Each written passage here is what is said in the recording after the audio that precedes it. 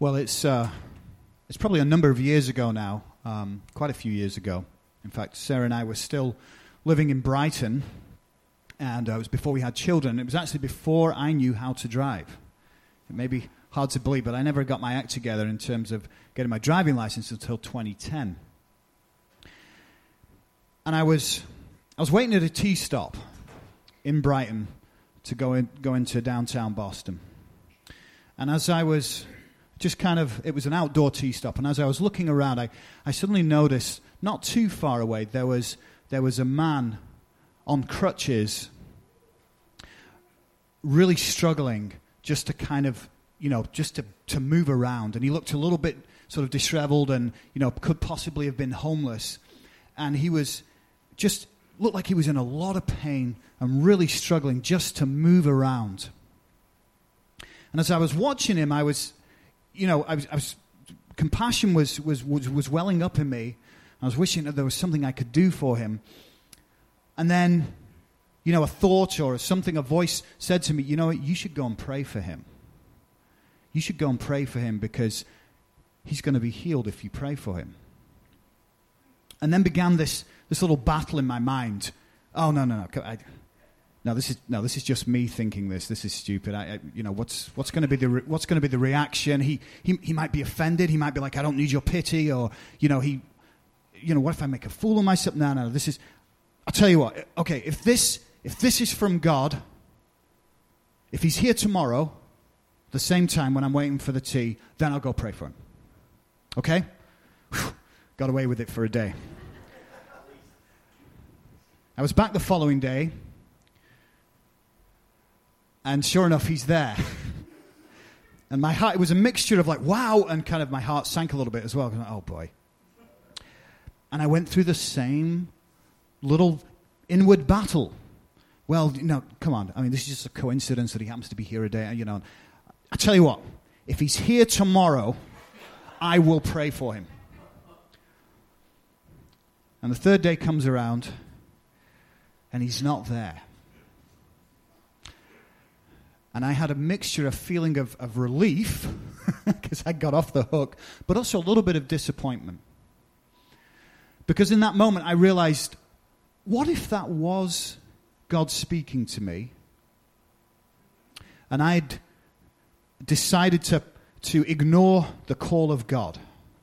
What if I had just come up and made my excuses for why I couldn't pray for that man? And what if he really would have been healed if I'd had the courage and the faith to just go approach him and ask him if I could pray for him? And it was in that moment that I just felt a little bit disappointed with myself, because the more I thought about it, I was like, wow, I should have just done it. And you know what? If it wasn't God, what's the worst that could have happened? He tells me to get lost or whatever. But what if he had been healed?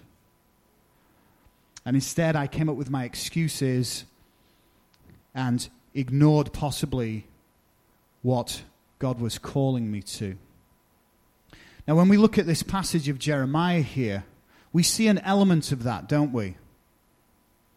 This is Jeremiah's call by the Lord to his ministry, his life.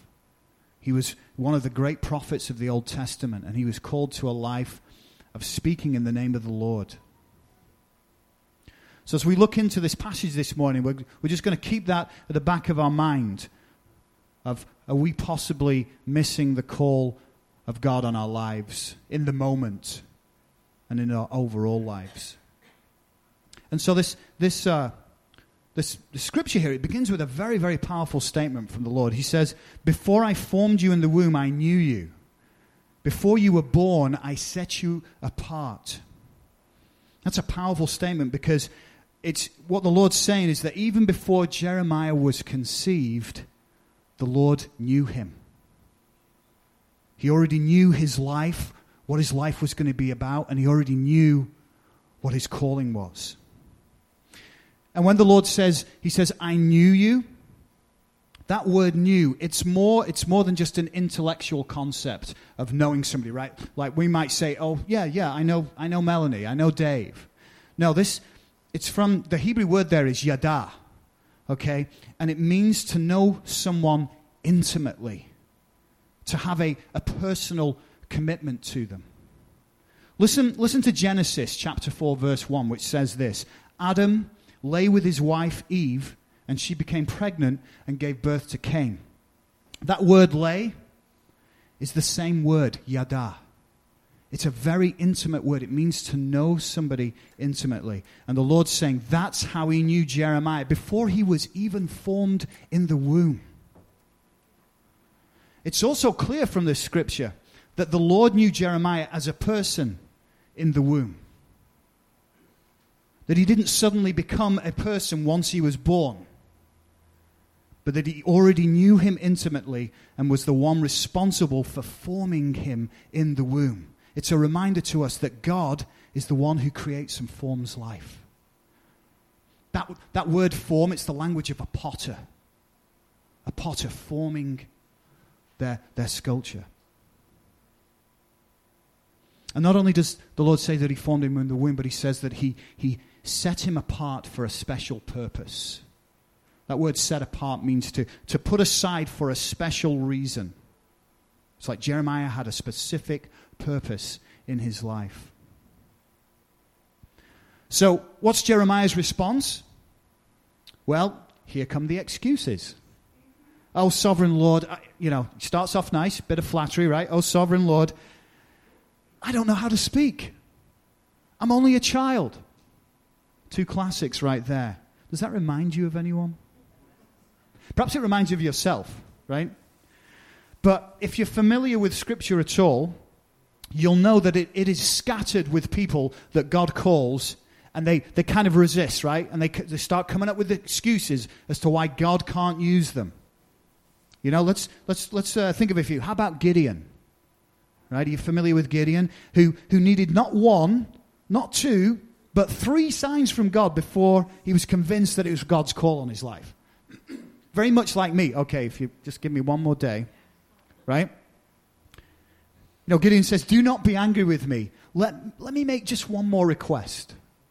Even though you've answered my 2 other requests, just one more time before I'm convinced. How about King Solomon?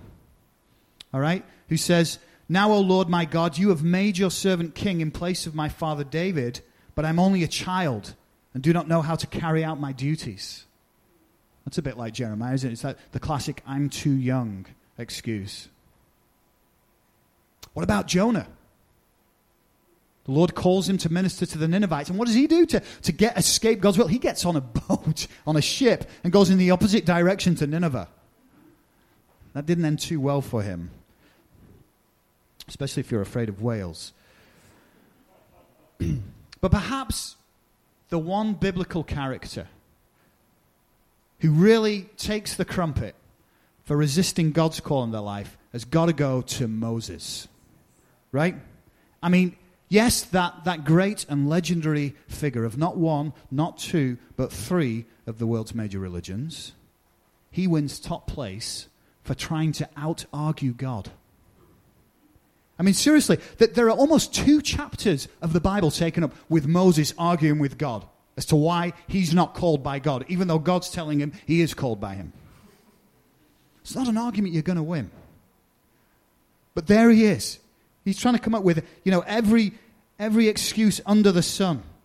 When God appears to Moses in the burning bush and he calls him to go to Pharaoh and to bring the Israelites out of Egypt, Moses just comes up with every excuse under the book. He says, well, who am I? What if they've not heard of you? What if they don't believe me? Or what if they don't listen to me? I'm not a good public speaker. He says, I'm slow of speech and of tongue. And that's one of the greatest heroes of our faith, ladies and gentlemen. But it's whenever I read that chapter, I do chuckle. Because, you can tell the Lord's being really patient with him, and Moses is, and, eventually it says, and the Lord's anger burned against Moses. He gets to the point where he's like, look! But, it gives us a little bit of, I find it refreshing because it reminds me, these people, they are the great heroes of our faith, and yet they were very human. They had their doubts and insecurities about themselves, didn't they? And just like Moses, Jeremiah has doubts about himself, doesn't he? He's insecure. He says, I'm only a child. And actually, he was probably somewhere between about 12 and 16 years old. He was a kid. But you know what? This should be inspiration to teenagers and children in the room today, or that it's not about your age. God can use you at any age he chooses. And in fact, he loves to use young people. But he says, I'm only a child. But the Lord, what does the Lord do? The Lord reassures him. He says, do not be afraid, for I am with you and will rescue you. A few weeks ago, we had a sermon entitled, I am with you. From Isaiah, I think it was 43, chapter 43. I am with you. It's a very common message from the Lord. To do not be afraid, and I will be with you. And to seal Jeremiah's calling, the Lord, he touches his mouth and commissions him by saying, see, today I appoint you over nations and kingdoms to uproot and tear, to destroy and overthrow, to build and to plant. And so the Lord is saying to Jeremiah here that I'm giving you oversight. That's what the word appoint means here. I'm giving you oversight over the nations and the kingdoms, over the house of Yahweh. And that Jeremiah will be his mouthpiece to these nations and kingdoms. Jeremiah's life was not an easy one. He's known as the weeping prophet. And he was often the only prophet preaching the truth, with scores of other prophets, false prophets, saying, no, everything's going to be fine with you. Nothing's going to happen. We're not going to be invaded by the Babylonians. It's all going to be good. And Jeremiah was the only one saying, yes, you are. And you're going to be sent into exile. And it made him very unpopular. Something for us to remember sometimes when we're preaching the word of God and sharing, we're not necessarily going to be popular. We're not going to be telling people what they want to hear. But you know, as we look at those biblical heroes, some of those that we just mentioned, it's easy to look at them and kind of wonder, well, you know, what was their problem? I mean, it seems pretty obvious. You know, God's right there calling you, and you were still doubting. But what if we turn the spotlight on ourselves for a moment? What if we take the focus off them and turn the spotlight on ourselves and put ourselves in the same situation? How do we respond when God comes knocking? Have there been times in our own lives when we have tried to run from God when he is calling? You know, in the Old Testament, God called specific men and women for specific purposes to achieve his will. But here's the deal. We are not people of the Old Testament, of the Old Covenant. We are people of the New Testament, the New Covenant. And if we are followers of Jesus, we are all called to be the Lord's mouthpiece and to witness to the world. We are the ones to proclaim the word of the Lord to the nations and to the kingdoms. It's not just a case of specific individuals being called anymore, but it's about all of us, individually and collectively as the church, as God's people, being called to proclaim the Lord's word. But we're good at making excuses, aren't we? Let's be honest. We're all pretty good at making excuses when something might seem a little bit difficult, or we're not sure if I want to do this, you know.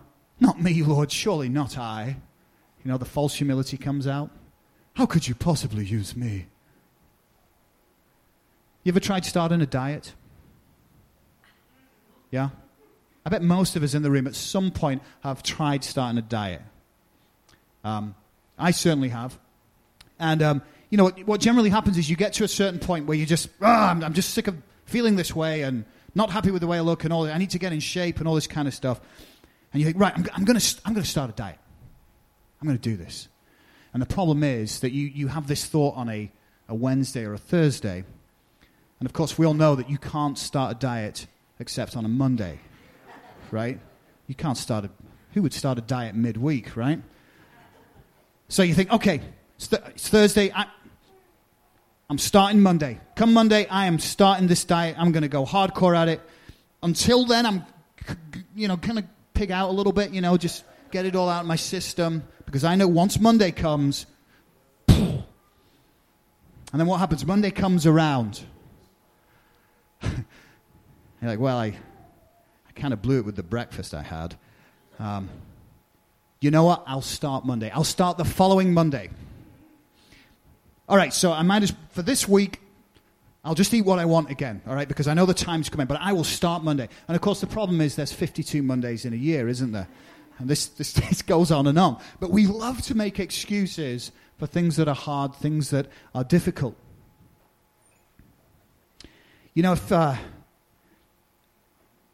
you're anything like me, I have a great way of, trying to downplay the prompting of the Lord. That story I shared at the beginning of the sermon is one example. But, we're great at having little conversations with ourselves, aren't we, in our heads, right? And reasoning back and forth. I don't know if you're like me. Perhaps I'm a little weird like this. But I do all kinds of silly little things like, okay, Lord, if the light turns green by the time I get to it, that means, or if there ends up being 12 steps on the staircase, that means, just these crazy little conversations go on. But when we ignore those promptings, do you realize that you might be missing opportunities and moments that could be instrumental to saving somebody's life, to saving their soul? Because you never know the seeds you sow when you act on those promptings. A former pastor of mine, a dear friend and a great mentor to me, once shared a story, a real life story that he experienced. And he said a while ago I think he was down in Texas, and he was on holiday, and he was at a restaurant with some friends having a meal. And he said as he was having his meal and chatting with his friends, his attention kept being drawn to a couple sat at the other side of the restaurant. And he couldn't help it. He kept looking over to them. His attention was drawn to them. And the thought came into his mind, they're having an affair. He didn't know this couple, never met them. And then he said, I felt the prompting, I felt the Lord saying, you need to confront them about this. And he said, and thus began the inner battle. He's having a meal with his friends. What are they going to think if he says, excuse me, I've got to go and talk to this random couple over here? Can you imagine that? You need to go and confront them because you think they're having an affair. And he said he went back and forth, and it was really, I can't do this, this is ridiculous. And eventually it became too much that he was compelled. And he said he went up to the table, and he introduced himself. He said, hi, my name's blah, blah, and I'm a pastor. And I want you to know that I know you're having an affair, and this is not what the Lord wants for your lives. And he said, and as he said that, he said the woman started to tear up and started to weep. And the man bowed his head, and just the shoulders started going as he started to weep as well. And it turned out that they were having an affair. And the pastor prayed with them, challenged them to end what they were doing and to reconcile. And then he left them, went back to his friends. But think about that. He possibly, right there, saved 2 marriages. We don't know the end of the story. But if nothing else, can you imagine the conviction they would have fallen under, knowing that God had spoken to a pastor supernaturally about their situation, and then that he had acted on it? If he had sat there and reasoned it away, their lives would never have been changed. So do you see that every time we ignore those little promptings, we could be missing the Lord's calling in that moment? Now, look, you might say, well, that's different. He was a pastor. I'm a pastor. It's your job. That's what you guys are supposed to do. I just work a regular job and I try to read my Bible and go to church on Sundays and be a good person. That's not for me. Well, no, that's all well and good, folks, but that's not really what it's about.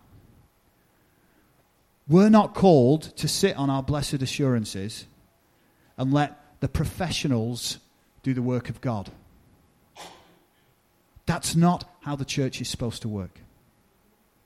We are called, all of us, by the very fact that we call ourselves Christians. If we truly follow Christ, we will follow his commands. What does John chapter 14 verse 15 says? It says, this is Jesus speaking. He says, if you love me, you will keep my commandments. And what was that? What was the last commandment Jesus gave his disciples?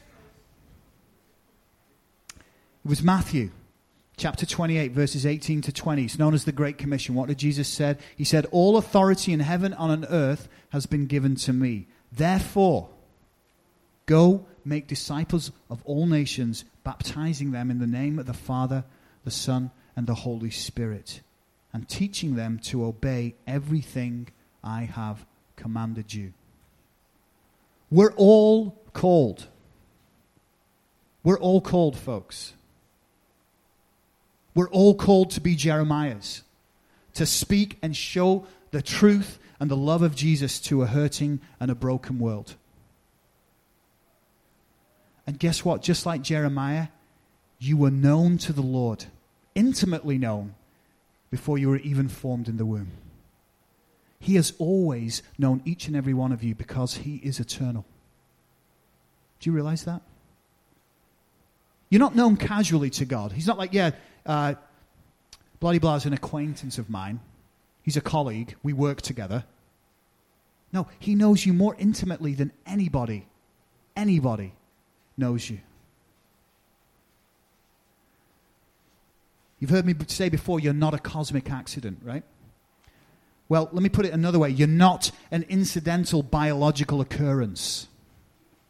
That's what secular evolutionists would like to teach you. But no, you are instead, you've been created by and for God and his purposes. You know, one of the biggest myths that pervades our culture and has been so effective at muzzling believers and Christians in the world, just in the normal workplace, is what's known as the sacred secular split. Okay? And this is the idea that we are to compartmentalize our faith. And we were only called to be followers of Jesus in certain places and settings. But in other places, like perhaps at work or a public setting, we just have to put our faith in our back pocket and keep it out of sight.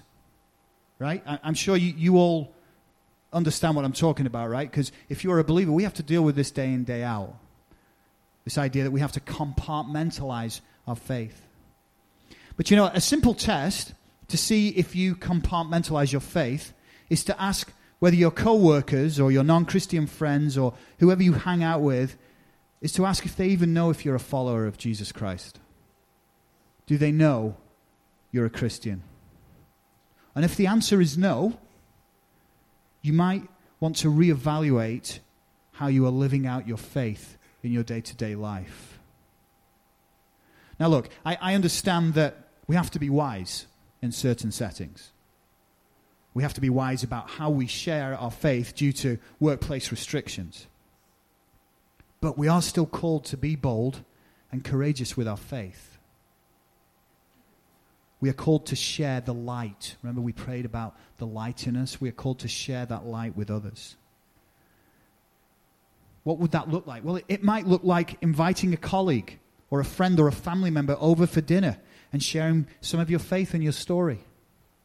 It might involve listening to those inner promptings when you're at the supermarket that tell you to go and pray for the stranger by the deli counter. But whatever it is, folks, quit making excuses. Quit making excuses to avoid what God is calling you to. Quit the I'll start Monday mentality. Your very existence and belief in Jesus is proof that you have been called. That you've been called to do this.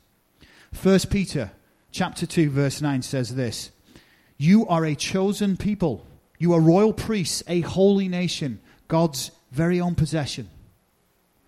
As a result, because of that, because of what your identity is, you can show others the goodness of God. For he called you out of the darkness into the wonderful light. So that's it, folks. That's it right there. Because we are a chosen people, because each and every one of us is a royal priest, we're called to show the goodness of God to others in our lives. So I want to leave you, as I like to, with a few points to think over this week. Number one, remember, God created and knows you intimately. And he has called you to proclaim the truth of Jesus in all areas of your lives. Everywhere is the mission field. Everywhere. Not just over in foreign countries where they maybe haven't heard of the gospel. No, everywhere is the mission field.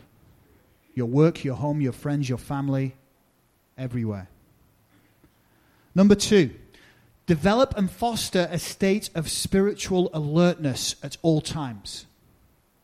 What do I mean by that? Well, 1 Peter chapter 1 verse 13 says, "Prepare your minds for action."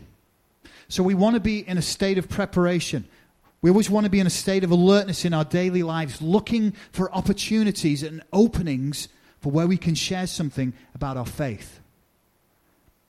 If you have that mindset and you have those glasses on, you'll be surprised at how many opportunities every day there are in your life where you have little snippets you could share with people, little seeds that you can drop and sow. I did one the other day. I'm doing a fitness program right now, and part of the program is there's a one of the trainers will check in with you via text or this app called Voxer. You know, they'll check in and see how you're doing. And the trainer had mentioned that she was last week she was sick and had the flu. And I just texted her back and I said, "Hey, I'm so sorry to hear that. I just want you to know I'm praying for you. I'm praying that you will be feeling better." I knew she wasn't a church person, but it was just a little seed, and she thanked me. There's so many little ways. That's just a small thing. But develop and foster that state of spiritual alertness. And then number 3, quit making excuses. Quit making excuses. When you get those inner promptings, I mean, maybe not the prompting that says, hey, finish off the 2 cinnamon buns. That may not be from the Lord. It may be. But no, those inner promptings where it probably is the Lord because it's super awkward and something you don't want to do, but it might bless somebody. Act on those. Act on the ones that urge you to pray for someone or to help them carry their groceries or whatever it is. Act on those and watch the power of the Holy Spirit work in your life and in the lives of others. We all want that, don't we? We want to see the Holy Spirit work in our lives and work in the lives of others. You've got to step out in faith and quit making excuses. Let's pray. Father, I pray that you would speak to us all this week as we go about our everyday lives, Lord, whatever our daily routines are. Lord, would you fill them with little promptings and inner urges that are from you, that would be ways we can bless other people. And I pray, Lord, that you would open our spiritual eyes, our spiritual lens, so that we would be able to see these situations and to discern who would be open to your prayers and your promptings.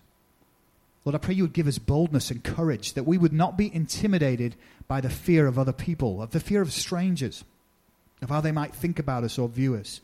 But Lord, would you give us the strength just to do it anyway, to be faithful to you. We know you are faithful, Lord, and you will bless us when we step out in faith like this. Guide our thoughts and our actions this week. And we pray all this in Jesus' name. Amen.